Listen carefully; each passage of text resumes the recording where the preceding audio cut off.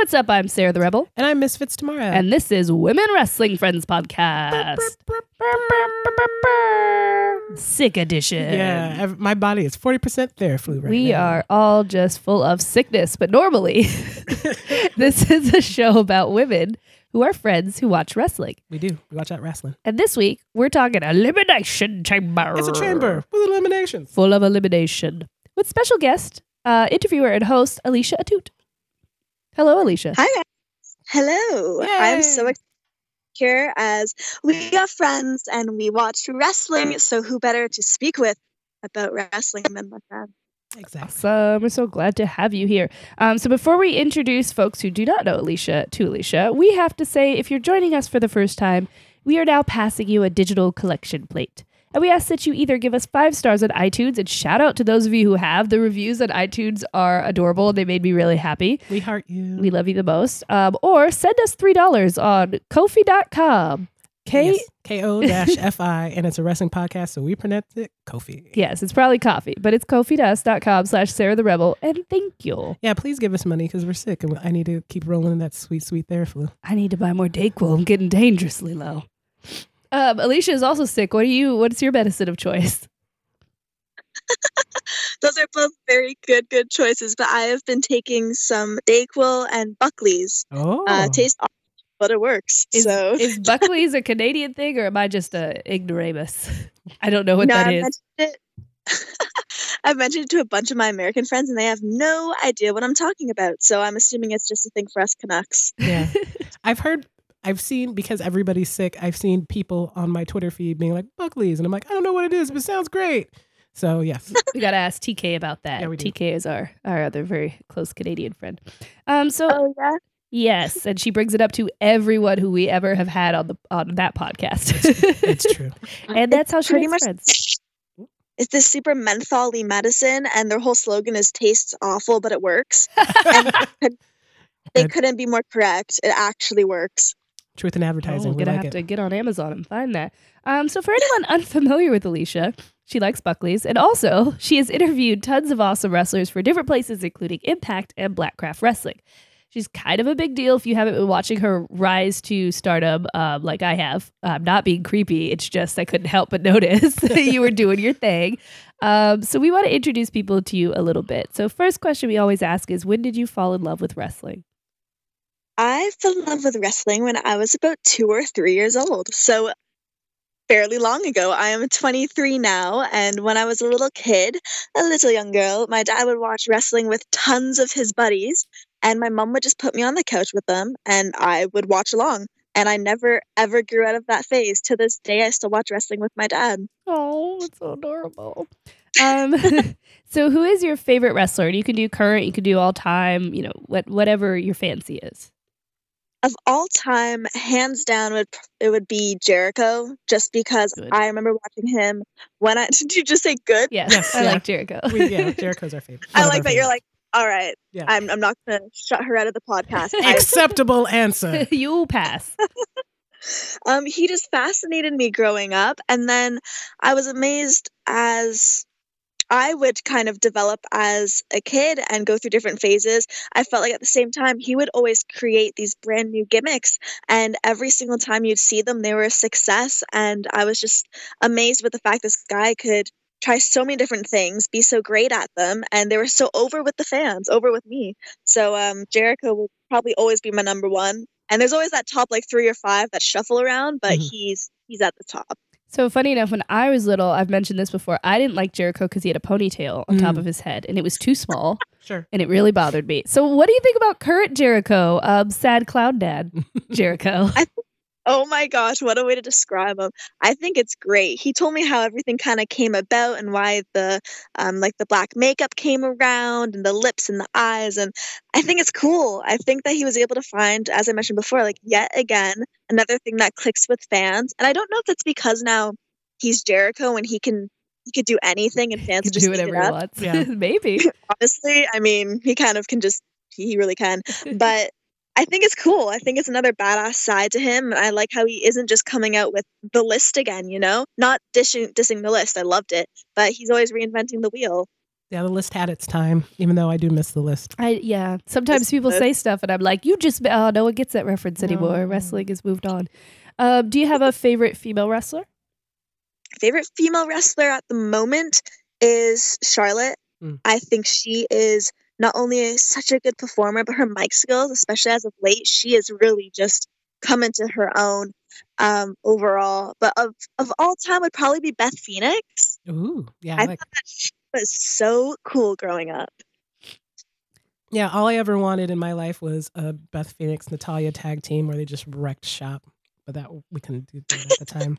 But now maybe we could.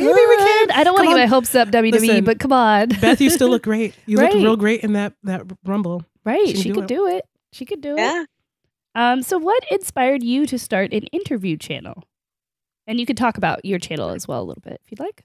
Yeah, absolutely. So I do run an interview channel on YouTube. It started off being called A Music Blog, and then I changed it to Ambi. And then after about I think it was like 4 years of doing some music interviews, which I was just kind of thrown into super randomly. But after 4 years of doing music interviews, I decided to do wrestling, and I've been doing wrestling interviews for 2 years now, which has led to so many amazing opportunities. And then I transitioned into just simply like Alicia to the Interview Queen, which was a moniker fans started giving me.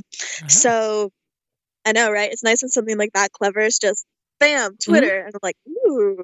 Didn't even have to think about it. Nope. I mean, and that's what I mean from watching from the outside going in. I saw, this girl doing interviews. I'm like, awesome. Look at her doing something that I tell people to do all the time, which is if you want to be a part of something, you need to start. Just start. Just start doing something. And then seeing you go to the point where you're doing stuff on Impact and Blackcraft, that was really awesome to watch. Oh, thank you so much. Yeah, I kind of mentioned how I was just thrown into it, and it started in 2012. I was still in school. I was 16 or 17 years old. And it was so long ago, I don't remember the specific. But I was at a concert with my dad and my sister, and I met the band afterwards. My dad had this like old digital camera, and he's like, hey, why don't you ask the lead singer a couple questions? And I was a nervous wreck. And I was like, oh, shit, I don't want to do this. And then I ended up doing it.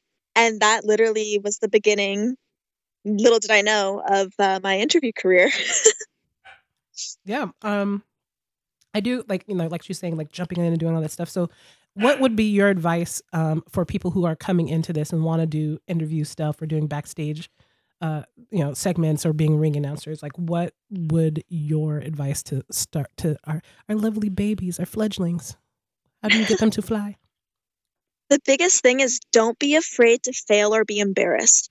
I used to be so scared of failure. And if I would fail, I'd be like, oh no, I can't do it anymore. And then I'd go down this negative spiral, and it's stupid. There's no point to it. It's kind of ridiculous when I think back. If you end up failing at something, just give it your all. If you're really passionate about it, try again. And don't listen to what people say if they put you down, because if you really believe you can do it, that's all that matters. People will really see how genuinely passionate you are, and they'll pick up on it. And as far as the embarrassed thing goes, I mean, I used to really want to ring announce, but I'd be too scared to find my voice and do that in front of hundreds of people. And then one day I was given the opportunity for a local federation called Destiny that I work for here in Canada. And he put me into the ring for a Fight TV pay-per-view, and I ring announced, and it just, I'm stuttering because I'm like so crazy thinking about it right now, but it was so great for me, and people loved it, and they said it was just, I was a natural at it, and I never thought that'd be the reaction. So if I wasn't afraid to potentially fail or maybe be embarrassed, I would have never seen that light at the end of the tunnel. So just go for it. Seriously, just don't worry and go for it. That's absolutely great advice. Do it. You remember those commercials? Do it. So which interview that you've done has been your favorite? Oh my God. I've hosted thousands. That is so difficult. Up there would have to be all the elite guys. Every single time I have them on, I just, not only do I admire their work ethic so much, but they're just so goofy and fun to be around. And also Mick Foley. I've interviewed him 4 times now. I've opened shows for him, and he was one of my idols growing up as far as people I loved in wrestling, and then he became a friend. So that's always surreal for me to think about too. That's really awesome. I actually have also spoken with him once or twice through his daughter, who is also wonderful and lovely, Noelle. So shout out to Noelle. So have you ever had a bad experience during an interview? There have been times when I started doing music interviews and I'd sit down with a band and they would just be really kind of distant and a bit boring, and not for me to sound off-putting. I hope it doesn't come off this way, but sometimes people just, they don't give their all on the other end. Right. And they come off very, very nonchalant, and then it's our job as the interviewers to make the interviewee interesting. But sometimes they're just not. So I think when I first started, there were a couple of those, but I've been really lucky as far as wrestling goes. I haven't walked away from one interview where I was like, they were kind of dull. Like, I've been really lucky in that respect. So I think I've noticed this too with bigger celebrities. They do these interviews kind of like because they're told they have to. And I could definitely see them, sometimes just zoning out or be like, oh, I had to be here. I don't really want to answer these questions. Whereas I think wrestlers, not all wrestlers, but a lot of wrestlers see like this is a chance to swing a narrative about me or to get something out about me to the fans. So I think it makes sense that they would be a little more, because they interact so much with fans as part of their job. And I also think that they don't get outside interview opportunities very often either. So usually anything they do, it's, for, the .com or for, it's all like in universe. So anytime they are able to go on like Good Morning America or Jimmy Fallon or whatever, then you really have to bring your A game. And that's why very few people, they get excited. And that's why so few people, they let, at least from a WWE perspective, so few of them go on, because it's like The Miz is good at talking to people. John Cena is good at talking to, like, only a handful of people that they trust to be interesting and not like controversial or whatever. Right. Definitely. So what is your ultimate goal with your interview channel? I honestly want to be the go-to website that any wrestling or music fan or anyone who just likes watching their favorite people, I want to be the place people go to see someone converse. I just want to be that household name known for my interviewing and my skills, and that's kind of my end goal. And the beautiful thing about my channel is it's led to so many different opportunities and job offers and different life choices and goals I didn't even know I had. And then as soon as they come to surface, I'm like, wow, I really want this. So I don't know if it'll end up 6 months, a year from now with my actual YouTube still being a thing, or maybe I'll be with a company. I don't know. And that's kind of the beauty of it all. But I just want to keep moving upwards, honing my skills even more, meeting cooler people. You know how it is, the relationships in this industry. It's amazing how easy it is to form them with people. So definitely. Hopefully just more positive vibes going forward. Well, we will also send you those positive vibes and hope you get all of that. Shoot your shot. Thank you. Claim your power. Claim. Speaking of power, I don't know. That wasn't a great segue. Elimination. Shooting your shot. Speaking of shooting your shot, the Elimination Chamber.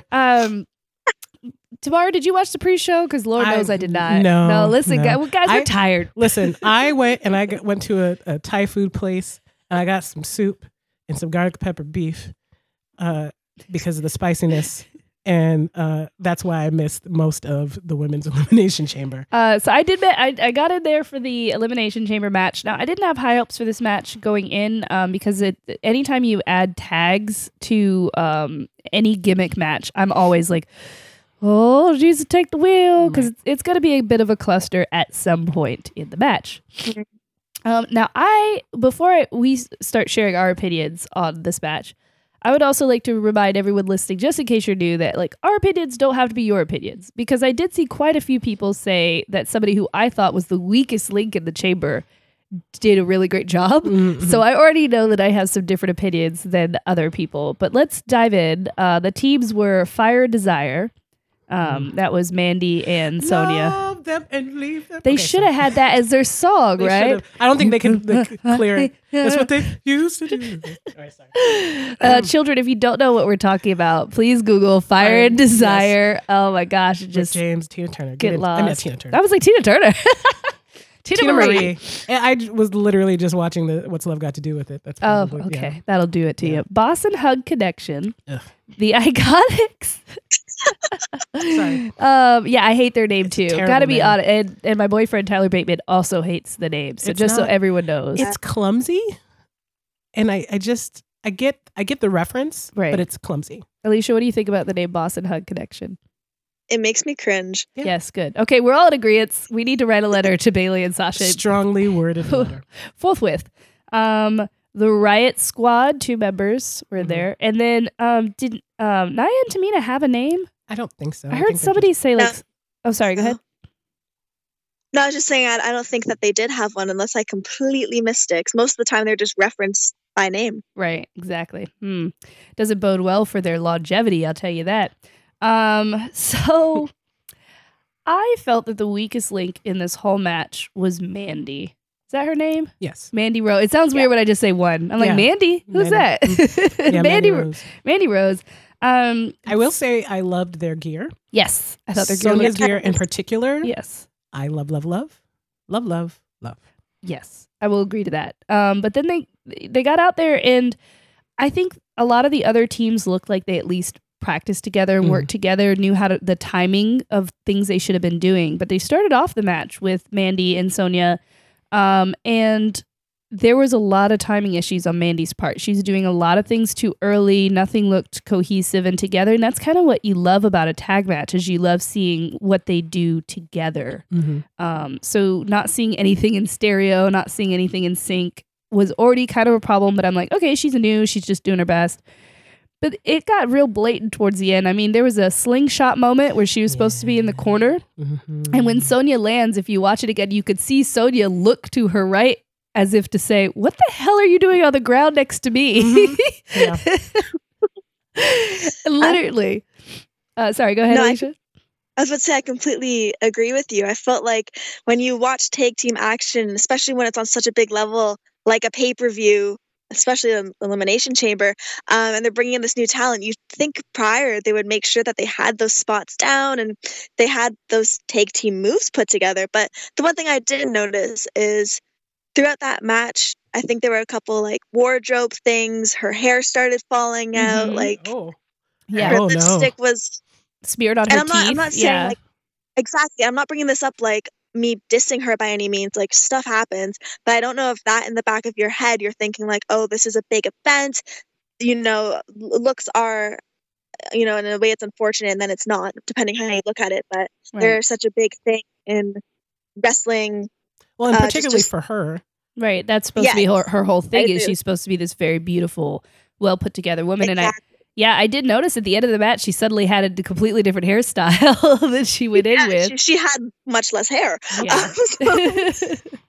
I don't know if in the back of her mind that maybe distracted her, because you know how it is in something like that. It takes 1 second or one distraction and you're just thrown. Yeah. As that might have been to her, who knows, right? But I try Right. to give someone the benefit of the doubt, because we have seen her too before, and she has skills. So I don't know what happened. that And night, they but clearly believed in her enough to have her be one of the last, the last team in there. They must have felt she could handle it in some way. Like, yeah, she's super hot. She fits Vince's type, but like he also could have put any other blonde in there at that moment. Well, and I do wonder now, because I do complain about this on occasion. I said this during the live tweet because I came in about like the last third of the match. I don't know why Sonya keeps taking the pins, because she is very skilled and a former MMA fighter, and she should be sold much stronger than she is. Yes. But if Mandy's skills are not at the same level, that could explain why she's always there for the finishers, because she can execute them better. That's a very good point, because I have been wondering as well. Sonya, she looks strong. She looks intimidating. They hyped up her background originally, and then we never actually get to see her be strong at all, much like Ruby Riott, who we'll talk about later. Yeah. But Sonya even more so, because she is supposed to be tough. Yeah. I remember watching her on Tough Enough, and they kept putting over so much. She's former MMA, and she has these skills, and she's very quick in the ring, and her strength. And I feel like it's just not being, that part of her story isn't being told or shared whatsoever, because you're right. She is the one always taking the pin, and she doesn't, it's not even like you see the attempts of kickouts half the time.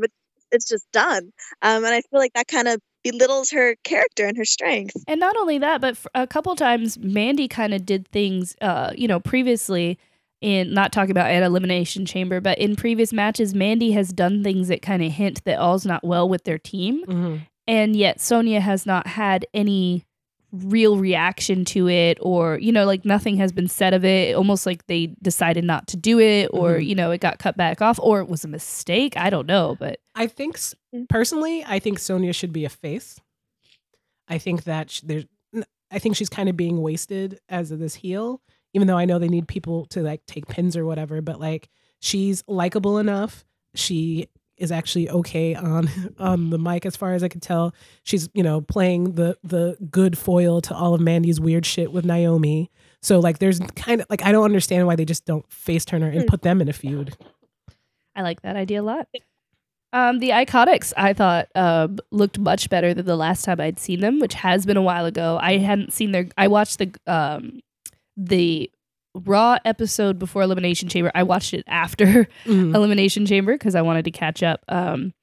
But they didn't do anything in that match at all. So I hadn't seen them actually get to wrestle. They looked like a unit. They looked like a team. I hate that they eliminated Naomi, but I love the way they did it, showing that she's so strong that they had to be sneaky and they had to use two of them to get the pin.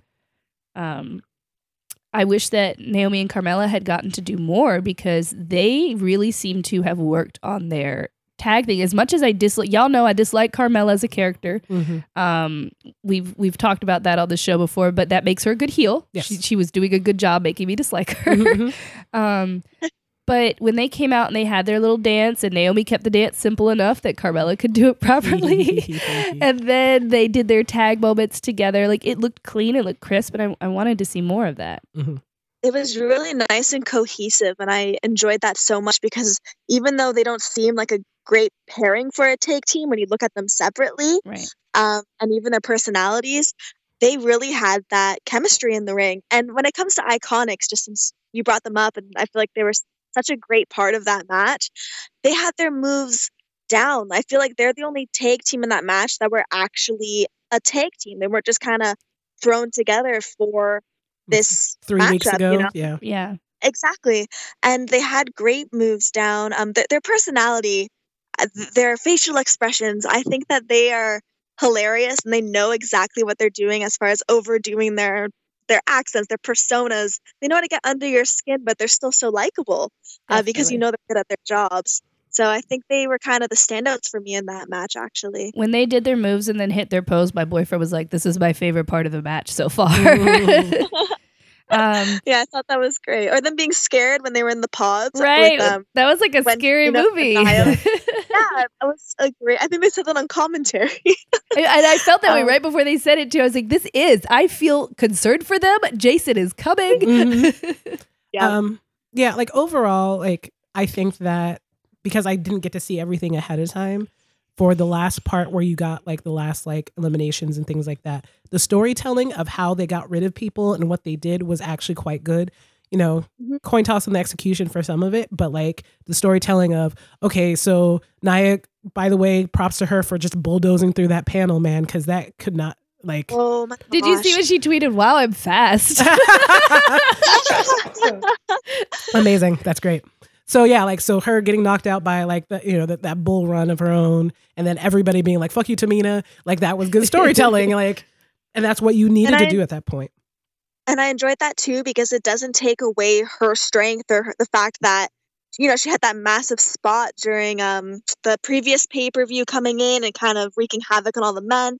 It doesn't take away from her strength and what they've been building for months and months on end. She was taken out by herself. Yeah, and that doesn't take away from anything. And that's what I thought that was really cool. Right, and I feel that's what you generally want to do when you have a monster heel. You should get them to hurt themselves. That's part of like the big deal in keeping them strong. So yeah, totally loved how they did that. For anyone who didn't see it, Sasha and Bayley became. Okay, so they said on commentary, the first WWE women's tag titles. Blah, blah, blah, blah, blah. Okay, listen, for anyone who does not know, these are not the first tag team titles in the company that is the WWE. The reason they are able to get away with saying that, I think, is because the name was different back in the day. Mhm. They originally had one through the NWA, and then they had that turned into the WWF Ladies World Tag Team Championships. So I think that's why they get away with saying these are the first WWE Women's Tag Champions. Hmm. I mean, I'll let them have it. Whatever. I'm totally happy for Bayley and Sasha, but erasing the work of, you know, the Jumping Bomb Angels and the women who went before and the Golden Girls, like, it does bother me. Yeah. I mean, okay. Correction. I'll let them get away with calling it the first WWE Women's. If you can be like, we had these other ladies, you know, like if they could actually acknowledge them, which they never do, they rarely do, or they do with such revisionist history that it's mind-boggling. Right. Because I remember the first time I went back and watched a Jumping Bomb Angels match. They're so good. They were so good, and you sit there kind of in shock because you're like, okay, women were wrestling like that in I think that was the 80s. Yeah, like 84. Like women were wrestling at that level in the 80s. What the heck happened in the 90s that led to what, you know, we watched when we were growing up? Sexism. That's actually such a good question. Right. Like, and you know, there are a lot of theories, and we talked about them before, but some of them include that, you know, one person kind of got the ear of Vince and redirected the way that they were before. But as always, guys, do some research if you have time and learn more about the women who came before in the original tag team championships and watch some matches because those women were very impressive. But shout out to Sasha and Bayley because this clearly was their dream that they fought for. Yeah. For years. Who knows? Yeah, years. So moving on, we're going to go slightly quicker through some of the other ones because why did some of them happen? So I was sitting there, I ate some musk soup, and I was all warm in my sister's bed because I went and slept at their house because it was quieter. A shout out to the guy underneath me at my apartment who plays video games from 10 to 12:30 a.m. By shout out, she means I'll kill you. It's coming close, dude. I'm attack a Best Buy gaming headset ad on his door. Anyway, I digress. So I'm sitting there and I'm like, man, this is gonna be a pretty good. We're moving real fast. And then I was like, oh, Miz and Shane and the Usos. I'm like, I love the Usos. I'm gonna fall asleep. Yeah, and I can't remember a lot of the match because I think it was a greatest hits in some ways. Yeah. And I don't really ever care about Shane as much as everyone else does, and I feel like I should. Yeah. But I'm always just like, you're gonna hurt yourself, Dad. Shane, think about your kids. Stop it. The Usos, can you imagine getting arrested and then winning the tag team titles the next night? Amazing. With your opponent dedicated the match to his unborn child. Yep. Oh my gosh. I kind of loved that angle that he was like, this is for my baby and this is for Shane. You failed your baby and you failed Shane. You failed your baby. Alicia, any thoughts on this match before we move on? I completely get where you're coming from, Sarah, where you say, like, you wish you were more on board. Because for the longest time, I remember storyline-wise, I was thinking to myself, man, he's going to put himself in every freaking match. Like, come on. But I do think that the chemistry he has with The Miz is good. And I think it's humorous. And sometimes they go for humor and it doesn't hit quite as well as they plan. Mm-hmm. And I think it hits really nicely with those two and their dynamic. So I think it was less the wrestling in that match and more so just the humor and the way everyone carried themselves that intrigued me. And I do agree with you. I think they have great chemistry, and The Miz is great. Yeah, he's always great at that, and Amazing. and Shane's playing as well. So I'm happy for The Miz because getting paired up with one of the owners of the company is a great thing. It means people have a lot of trust in you and whatnot. And yep, he did his diving elbow all the way across to the table. All I could think was, do you think The Miz is there going, okay, brace? Because you never know, that elbow could slide right to your mouth. So the Intercontinental Champion, Bobby Lashley, and his friend Leo wrestled Finn Balor, and the promo for that match already bothered me before it even happened, because the promo was, oh hey, aren't you afraid Leo's going to cost you the match? And then Leo and Bobby having no real response. Yeah. Like, Leo's supposed to be real good at talking, but nothing he said was like interesting, intriguing, hard hitting, an answer. Right. Just like, nah, it's two of us. Just like, I feel like he could have gone so much more over the top with that. It was just a little nonchalant. Like, Mhm. all right, yeah, there's two of us, one of you. Let's wrestle. Right. That's kind of all it was. Yeah, I don't know. Like a lot of this felt like weird writing to me. Yes. I mean, all this stuff. I mean, it's all weird writing, right?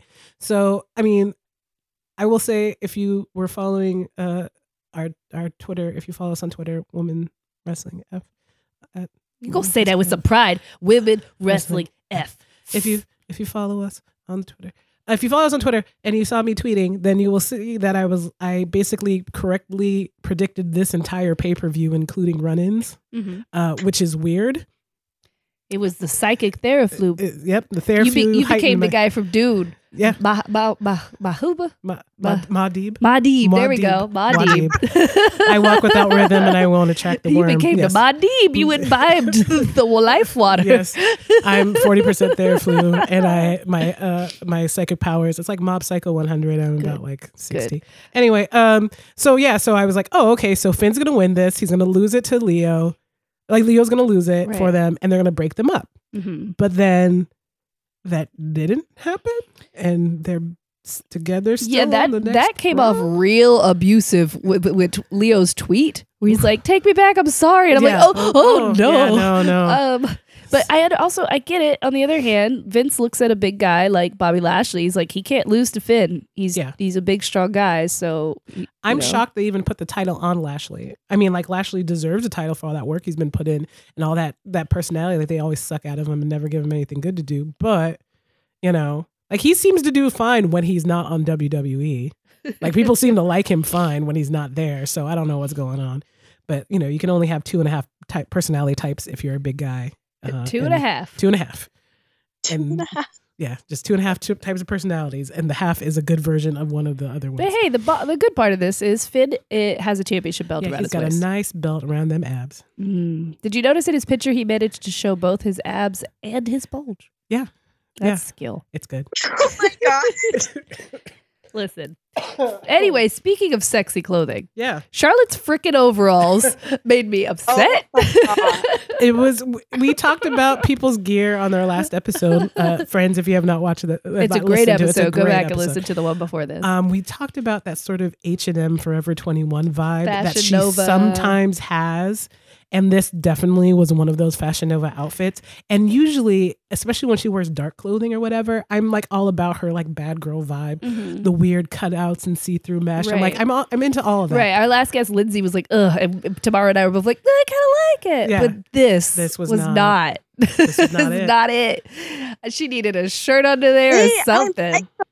Oh, Alicia, no. I liked it. I thought she looked so good because I think the thing is, usually someone would wear like a long sleeve shirt under there. They'd make it kind of 70s and like a striped blocked out shirt. And I'm like, I think she rocked it. Like the pants looked great on her. I liked the details of them. Like it reminded me of something I would wear if they like flared, kind of like a 70s bag. I didn't mind the pants, but her titties just popping out of some overalls me was too country. And as a woman with large boobs, I will tell you that whenever I look at a top like that, I am looking for boob definition. I am not necessarily not necessarily like a bustier type situation, but it also shouldn't look tubular, if you know what I'm saying. And so there was not enough of that. It wasn't enough definition, I think, there. And so kind of like did this weird like triangle-y, tenty kind of thing. It did a little now that you mentioned it. Maybe that's what it bothered me about. That's possibly what bothered me, but I think it's more just the idea of wearing overalls with nothing underneath just is very country cousin for me, and I wasn't a fan. Sorry, girl. I like country cousin when it comes to fashion, I guess. All right, y'all see Alicia in that overalls. Don't remind her of this conversation when I like her picture and tell her she looks cute. Listen, I used to own the shirt that Jeff Hardy wore, so we all have our spots. Oh, we talked about Jeff Hardy a lot. Just like, do you think kids watch nowadays and they're like, where does he get clothes like that? Or mommy, what is he? Well, yeah. What is he? Is he a mobster? Topic. They do not have that in Hot Topic. It might have rolled back around though, because the 90s. I've been in the Hot Topic and they don't have it. If it doesn't have My Hero Academia on it, they don't got it. They don't have those pants. They don't have those tops. They don't have those arm sleeves. And I just wonder, like, does he look maybe like a gangster to a little kid because he's got pinstripes? Like, I just wonder what a child looks at him and sees as far as his clothing goes. Because we look at him and we know okay, this is what he used to wear this back when is- this was a Yeah. very specific fashion. But I do Are you hear- sure they don't sell that stuff at Hot Topic? No. I'm almost certain I've seen those arm sleeves. No. Well, okay, the arm Maybe sleeves the arm are sleeves, always maybe. somewhere. You can But always white find arm ones? sleeves. I ain't never don't seen them know. white No, ones. no, no. Some No, stripy it's like guys. the black mesh ones or the ones with like the cutout. I've seen those for sure. Sometimes they'll have like Nightmare Before Christmas on it. I've seen lacy ones. Yeah, I haven't seen the Oh. type like he wears, the like plasticky looking ones. he's got enough. Nylon. I don't know He, what that he has is. a dude. I know he's getting those custom made. There's Yeah. no way. I don't know where you can buy some Jenkos He's- nowadays. Yeah, he's got a mesh dude. It's a dude who supplies us his mesh. We got to go see my mesh guy. Your meth guy? No. Mesh. Mesh. No. So I have so many thoughts about this Ruby versus Ronda Rousey match, but the very first thing I want to say is normally I would find it hilarious that they had her dress up as Sonya Blade to tie in her MK11 character, but since her makeup looked totally fine and normal, I will allow it. This has been my favorite Ronda outfit. Good job, Ronda. Yeah, shout out. One in a row. one for one. So before this match, they were kind of like, oh, Ruby, who is supposed to be a heel to my knowledge, was Yeah. like, you guys Yeah, don't take me 100%. seriously. She said, you guys don't take me seriously. You don't think I'm a threat, blah, blah, blah, blah, blah. First of all, that was concerning to me because that's not a heel storyline. Yeah. As a general, or at least that kind of heel. Maybe a sneaky, sly, like you think I'm not a threat, but I'm coming from the shadows. Like that kind of heel, sure. So when I watch what is essentially a squash match Bleh. of a woman who was bomb on the indies and they brought up and then had her still seem like she's pretty cool. She's this punk chick. She gets to dress different than all the other girls. She looks different than all the other They girls. still give her a weave though. Yeah, they were like, your hair has to be long though. We don't Yeah. like this You short can shave the shit." sides, but you got to Grow be this that. shit out. You need some length, girl. Right. Yeah. But they downplayed her and then they made her promo about that fact Yeah. and then they did job her out. And so I am just confused. Was there literally no one else who fit that role that they needed? Yeah, I'm kind of just left thinking like, okay, like Ruby Riott, that's it. Like my brain doesn't think of anything else. And of course I'm not putting aside her stuff on the indies. Like she's an amazing wrestler. But I just mean after that match, to the naked eye, I would just think like, okay, like what's she got to bring after that? Like she didn't show anything. She kind of ran outside of the ring twice. And then when she was in the ring, she had like 5 seconds, you know? It was very strange to me. It just put her down so hard. You might as well put Dana Brooke in there. Yeah. Honestly, like it didn't do anything for her. It only hurt her. It only solidified what she said was true, that she doesn't matter and she's not a contender. And like, I mean, Yeah. I get it maybe that they didn't want to give that much more time to it because everything else was running long or whatever. Because like the final like elimination chamber match was like an hour and a half or something. Like it was like a super long match. I don't know how long it was. But at the same time, like I would have preferred that Ruby get disqualified because Liv was hiding under the ring to like mess with them than Right. for her to just get jobbed out like that. Like, Right. There were several other options. It could have been she gets disqualified. It could have been Becky came in sooner. It could, there were several other ways they could have done that, but they chose to just show Ruby not a threat, not Yeah. even close to a threat. All. Yeah. And they tried to make up for it with the following Raw, but it was too little too late. Like, it's just like, like you should have done that on the first thing. but I did enjoy the beatdown with the crutches that happened when Oh, Becky it's- came in It's glorious. because Ronda made my favorite face she's ever made. And what also made me laugh is, so for anyone who doesn't know, normally the most people know, most people are smart. So normally the security or med people you see at different shows, they're often local wrestlers. And only 2 security guards came out. Mhm. And I was like, does Houston not have enough indie wrestlers? Because it seemed ridiculous that 2 people were going to break up this crazy, Yeah. like she should have hit them too. Yeah, they take this Yeah. take this crutch. You go take this crutch to the head. I tweeted it's a trap gif because as soon as she handed Rhonda that that other crutch, I was like, oh, you're gonna suck it in as soon as your back is turned, and then it happened. That's So why you never give in to the dark side. no, I was also wondering, I'm like, is this the heel turn? No, not yet. When is Rhonda's heel turn gonna happen? Are they gonna heel turn her? I don't think they'll heel turn her for a long I don't time. think so either. Do you think the I feel crowd like she will has hate her so much- before She'll be a Roman Reigns before they'd heel turn her. I do think that.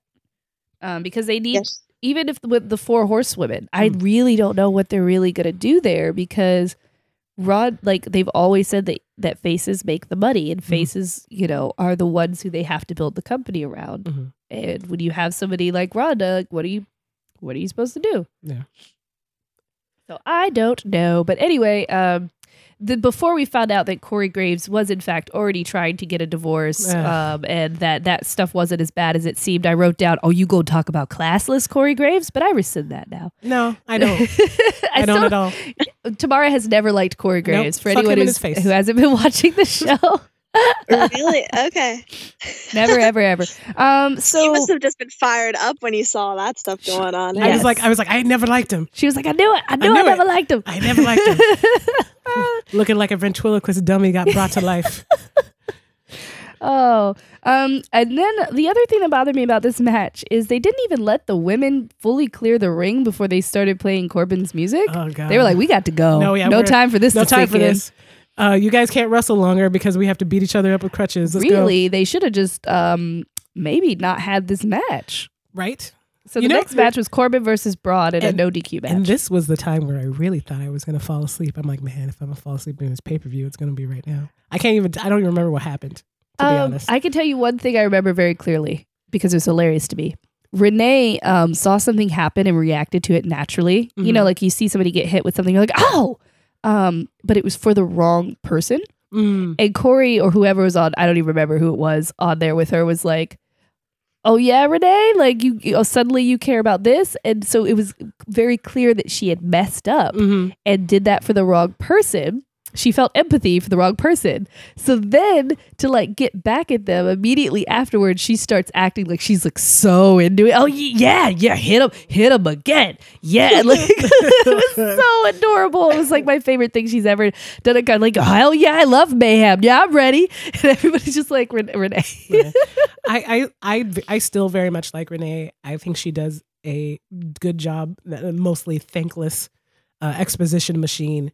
And I really wish they would give her someone else besides Corey to be on the thing with. They don't work together, and I want Byron and Corey to be back together for life. Well, they are. I mean, like, just keep him on SmackDown and bring Yeah. somebody else on Raw. Like, I don't understand why he's on both. Yeah, that's interesting because usually if your co-host flubs or, mistakes happen, your other co-hosts are there to pick you up and not point them out. You just brush them under the table and you keep going. It almost, because I know what you're talking about, Yeah. Sarah. It almost felt like a dig, like, oh shit, she screwed up. I'm going to point this out to everyone, you know? Yeah. Yeah, Whereas fuck you, Corey. you would just try to quickly change the conversation, or you'd say the correct thing and then keep going, Right, and not or make a deal ignore out it. of Yeah, they could have Yeah. ignored it completely. It was just a noise. Yeah. It could have meant anything. Yeah, like Michael is good with that stuff. Michael Cole picks all that stuff up. Like he's Oh, really yeah. good with He making that kinda- go. Yeah, no, he definitely picks up all the pieces. Anything that falls apart, he always puts it back together. So here's my confusion. As everyone who listens knows, I don't watch WWE regularly anymore. The product isn't very entertaining to me. I more watch clips and then the pay-per-views, especially because I have so much indie wrestling to watch. It just doesn't. They haven't done anything super compelling besides the Becky storyline for me lately. I'm a little confused because the last time I saw Lashley and Drew helping Corbin, it was because he had some power and was promising them something. Yes. And then the McMahons came out and were like, get out of here, Applebee's. And he doesn't have that power anymore. So do they still do whatever he says? Like, what was this a surprise? Was this like, Yeah, I don't know. There was no storyline to it at all, honestly. Like, I mean, I don't know. Maybe I missed some stuff because I have fast forwarded through past a bunch of Raws or whatever. But like, they basically all are kind of on the FU Braun scene, and Drew McIntyre just likes messing everybody up that's in his way. So I think it was just Barrett out of more- there. Just have Drew. I mean, that would make sense though. I don't know why they keep doing these weird matches and not putting Braun with that. Like, I don't know why Braun and Baron is still going. Yeah. Like, That other was than what the confused fact, me. It has been a long time. yeah, and other than the fact that we can't have Brock Lesnar on ever, like, so someone has to be in there to do these squabbles in the meantime. But like, and I feel just, like Drew is big enough. If they want Braun to be face, I think Drew is tall enough that they could have a feud. So I don't get why they have this weird circular thing instead. I actually got bored in this match because watching a monster get beat up for this long was just not that interesting to me. And it's a no DQ match. Yeah. Why was I bored? Yeah. I mean, it was funny when he grabbed the kendo stick out of his hand. I mean, they had like some decent spots in it, but I just like, I don't care about any of it. Like, I was at the Impact tapings this past week, and a child behind me, somebody came out with a kendo stick, and a child behind me was like, "What's so scary about a kendo stick?" And the child didn't know, but he was surrounded by wrestlers because they had moved us there for reasons. And we like all turned around and looked at this kid like, I can show you. Yeah, exactly. But everybody was very polite about it except me because I was like, we got one in the car. You want to find out, little boy? But I just thought that was hilarious because it's true. I guess if you're a little kid, you're like, it's a stick. It's smaller than a chair. It's smaller than a table. Why are you afraid of that? Because that shit hurts. Ask anybody who's ever got hit with a switch. Right. These kids, they get hit with switches no See, more. They don't know that a don't- kendo stick would hurt. They don't fear for that. Alicia, did you have any thoughts on the no DQ match? I agree with you both. What was interesting is I saw WWE a few days before Elimination Chamber happened. I think it was 4 days before they came through where I live. And I kind of saw that no DQ match firsthand, Oh. which was interesting. You know how it works before, kind of just gearing up for a big event. And it was actually really exciting in person, and I was front row at the show, and you really felt the energy, and you could hear every single, pound, and it was entertaining. And then I don't think it translated quite as well just watching from my couch at home, especially because I'd previously seen it. So it was a little long in the tooth and boring. And you're right, they did have some cool spots, and some of them I had seen, but it was like an okay match. I think it's been going on for so long, this feud, that for a no DQ match, it's kind of like we've seen it. Yeah, and I think they should have tightened up. Like, I always get bored at squash matches because I'm like, okay, like, how long am I gonna have to see, Finn get the crap beat out of, you know what I mean? Like, it just goes too long. Like, I feel like, especially because we've seen that a lot. So, like, just like shave like maybe 30 seconds off of it or something, and then maybe we can get there soon. It was interesting, the Shield reference at the end too. Yeah, I'm not sure how I feel about that. Yeah. A lot of people weren't. It seemed like some people were like, oh, paying homage, and then some people were like, this dude's got cancer and you're already trying to replace him. Kind of disrespectful. But maybe not. I don't know. We can't know, but it was interesting nonetheless. Lacey Evans, Grandpa Simpsoning. I don't know what they're doing with her, but I'd also like to remind everyone listening that she dressed her daughter up in blackface for Halloween one time. She did. So we're not Lacey Evans fans on here because she already had a lot of coding that she might be that type of person, and then you see the picture and you're like, oh, she is that type of person. But anyway. And it's a werewolf character, so there's literally no reason for her to paint her child that color. Nope. No, it wasn't even accurate. Wasn't even the right brown. But anyway, Lacey Evans is looking like she's the new Emelina. Yes. Comes in, leaves, comes in, leaves. Politics aside and just her personality aside, just when you look at the actual character, whatever they're trying to develop, I was left confused and not really intrigued. I'm like, okay, she came in and she left. What is the purpose? She didn't even come in and say, like, you don't have me in this match. Like, you know what I mean? There was nothing to it to lead to anything. And then I know they did the same thing this week after the pay-per-view. And I'm just thinking to myself, okay, you're just letting her strut in, and where's this going? I feel like I need some kind of lead in, because if they do this 2 more times, I'm just going to be over it. Because if you all remember, they did this with Emelina with video packages. Emelina is coming next week. They kept, that kept happening. And then they did it as well for a little bit with Eva Marie. Eva Marie can't make it, blah, blah, blah. So I almost feel like they're trying to recapture whatever that spark was with Eva Marie. And I also wonder if this is different because Lacey is very attractive to a large portion of the WWE audience, right? Right. She's made to kind of be that. She's a throwback woman. She's like, make your man sandwich, make him dinner.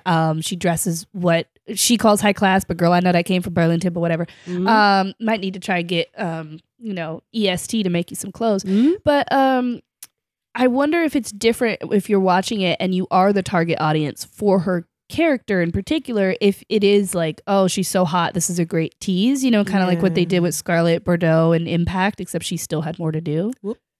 Yeah, I don't know. I don't want it. I don't need it. I don't want it. I don't need it. That's all I got. You're like, I just don't. You're like, I'm over it already. I don't care. All this Theraflu and all this coughing just make me surly. I think she'll be back at least 3 to 4 more times. Oh no, this is gonna go on for another month. She's not wrestling till maybe she's trying to find Lars. Okay, anyway, Elimination Chamber. Yeah. The crowd chanting Kofi, my whole heart. I had tears in my eyes when I heard that. Yeah, man, if they don't give Kofi a shot at Mania. Yeah, he really did. And it's interesting that that's basically probably the same arc they would have given to Mustafa Ali. So maybe like that sucks that Mustafa got hurt, but I'm glad that Kofi could get this spotlight because people forget now they just make him a trick machine for like the Rumble and they forget how good a wrestler he is. So I have 2 little thoughts in my head and these are just ideas for me watching. It probably hurts Kofi to see 205 Live because Kofi would absolutely, if he were coming in now, be a 205 Live kind of guy. That's how they would use him. Mm-hmm. And to see like someone newer getting the opportunity that really fits his style. Mm-hmm. But on top of that, Kofi is getting old. And I've been watching him and he's not looking as crisp to me as he used to. Still awesome. But I noticed little things that like wrestlers would notice, right? Where things aren't quite the way they should be. And so I have a small wonder if this is going to be similar to like Miss Jackie or other things that have happened back in the day where they may give him something out of respect because he is potentially retiring soon.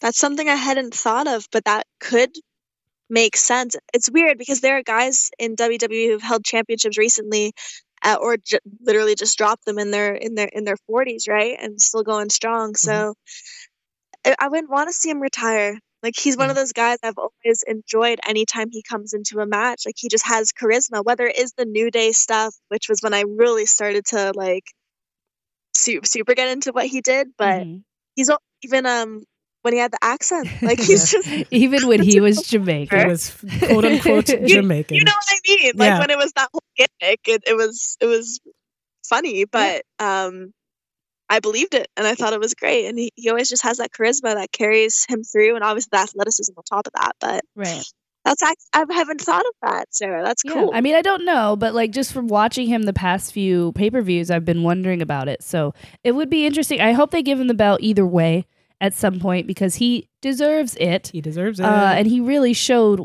why these past 2 shows, the Gauntlet match and then this. He and Daniel work really great together. I mean, this is a testament to Kofi's professional, like his like skill and how like how pro he is.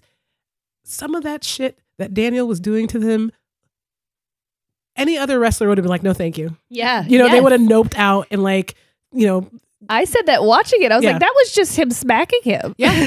Like he was hanging on that top rope, waiting for that knee to his back, and he just took it. Like he just looked at it and was waiting for it. He's a professional. He is a professional. And so just like, Randy Orton doesn't wait for stuff like that. He's been around as long as Kofi. He doesn't take anything. I was really surprised that he let Kofi have that pin, in fact. Well, I forget because somebody was talking about, nobody can tell me any great Kofi matches. It was not true. It's just like everything that Kofi does is great. But people forget that one of his biggest things was the match with Orton when they went into the crowd and was beating the holy hell out of each other and doing all these crazy things with chairs and off of like announcement tables and all this other kind of stuff. So I think, again, we found one of those other dudes that Orton will actually sell to. Interesting. There's a very small list of them. I really enjoyed that at the beginning of the match. So for anyone who, help, I'm sick. So for anyone who doesn't remember exactly how many people were in that chamber, yes. Kofi, Randy, Jeff, Joe, AJ, and Daniel. When you say their names like that, it's kind of funny. It's like a boy band. Oh, there was Randy, and then there was Jeff, and there was Joe. When Daniel Bryan first got in there with Samoa Joe and basically said, "Shan't, I shan't, I shan't, I shan't, I do not want it. You can't make me." No. It was very strange to me that there were 2 rope breaks in this, and the announcement. We're dying. Sorry, I'm dying over here. It's fine. The announcers did not call it a rope break either time, suggesting, and I don't think I saw the referee signal a rope break either, suggesting that this was actually a mistake and that they planned the match and nobody pointed out that they didn't rope breaks probably wouldn't be a thing. Uh, I don't know for sure, but I don't know the Elimination Chamber rules, to be honest. So I don't know if that's a thing that. But I don't remember. But it was weird to me that there would be all this other stuff allowed, but you could have a rope break. Right. And then it was interesting to me that nobody on commentary said he has to break the hold, or the things they normally say when there's a rope break. Yeah. I feel really bad for Daniel's chest because Samoa Joe was trying to leave his handprint on his soul. Even like halfway through the match, you could see that just big stripe lighten up on his Daniel's. It was real gnarly. And like my favorite thing was like Daniel will chop Samoa Joe, and Samoa Joe's is like, ha ha ha, sucker, let me show you how to do this. And then it's just a thunderclap and then a spark of pain. Like I felt that, I felt that through the television. There were a lot of vicious chops and kicks. I mean, even when Brian was giving Kofi the kicks across the chest and like, give me what you got. Like, I loved that. Yeah. It really just even more personality out of Kingston. And I also, the spot that they had on top of the pod where I didn't know if they were going to literally do like a suplex all the way from up there or what. Yeah. But those are the moments, right? As a wrestling fan, you want to not know what's going to happen next. Totally. And I thought it was such a great moment. But then when Brian kind of started crawling down, I was like, no, stay up. I want this to be like a high spot for both of you. Yeah, except I do. This has been the match that I'm most worried about Daniel's neck. So even though I'm like, that would be great. And I know Daniel will probably want to do it, but I'm like, don't do it. Please don't do it. I kind of want to see, don't do it. I just heard Kofi and his Kofi boys say, get back here, Daniel. Get your ass back here. Yeah, get back as here. he chased him as a Koopa. I always think of Koopas when they climb the cage from Mario. When Kofi lost, the arena was full of people standing stock still. Did you notice that? Yes. People were not clapping or booing. Yeah, it was just dead air. It was like you could see so many people just looked, whether shocked or like they were still absorbing it. Like that was very unusual. I mean, normally even when somebody loses, the crowd will express their displeasure, booing it or so. There was just kind of shock and nothingness. It was disbelief. Yeah. I really think so many people thought he was going to take it home. And you guys must have seen the photographs where people were literally photoshopping the new championship on him, and it was everywhere. I really think people thought this was his night. Yep. A lot of people did, yeah. But, like it was the thing where I was tweeting about it. I was like, okay, well, since I'm psychic, I'm just going to say Kofi wins this just because I want him to. And then Corey's like, yeah, Kofi's my pick. And I'm like, oh no, Corey picked him. He's going to lose. Oh no. Oh no. My deep powers came to an end. When the New Day came out to get him, that was another beautiful moment. Friendship. How often do we get to see that on TV? Yeah. Beautiful friendship between three men, especially three black men. That was my Black History Month moment. I know, because they won't give you any other ones. Yeah, it's true. WWE, you should probably do better about that. Maybe send some white wrestlers to the Black History Museums this time. Ooh, that would be nice. Anyway, so the elimination order was AJ eliminated Samoa Joe, Daniel eliminated Jeff. I wrote it this way on purpose. I'm reading it now. Orton eliminated AJ, Kofi eliminated Orton, and then Captain Planet eliminated Kofi. That's exactly what I wrote down. Yes. Shout out to the guy with the Captain Planet sign. I was really happy to see that. Yeah. So thank you so much, everybody, for joining us, and thank you, Alicia, for joining us as well. So happy to have you and your thoughts, and we'll give you a chance to put your site over again so you can tell everybody where to find you. We will be back in 2 weeks. We're talking AEW with a very special guest because everybody wants to talk about the Elite. Hopefully the Young Bucks don't crash our podcast. I've heard if you say their name out loud that they appear. It's like Candyman, but different. You. Yes. Also, we started posting articles on Nerdy But Flirty, an all-female geek and gaming website that I founded back in the day and then left, and now I'm back. Hello, everyone. So be sure to give them a follow and check out some of our articles as they appear. And shout out to lgames.com, our parent site. You can find us at Twitter at WomenWrestlingF. If you like what you heard, promote us, give us those 5 stars. And Alicia, tell everybody all your stuff. Tell them where to find you, put everything over. First, I want to say thank you so much to you two for having me on today. It was such a pleasure finally being on your podcast. So thank you. And if everyone is new to me right now, or if you happen to be listening because you saw I was going to be on, however you came across this, just thank you so much for listening. You guys can find me online all my links are at aliciaatute.com. My Twitter and Instagram is at aliciaatute. And I just love interacting with fans. I love seeing you guys at shows. There's a lot of cool stuff coming up. So just stay tuned and keep watching. Excellent. Excellent. Thank you so much for coming. We appreciate you. We love you. And we love all our listeners. You can catch me on your tweets and your Instagrams at Misfits Tamara.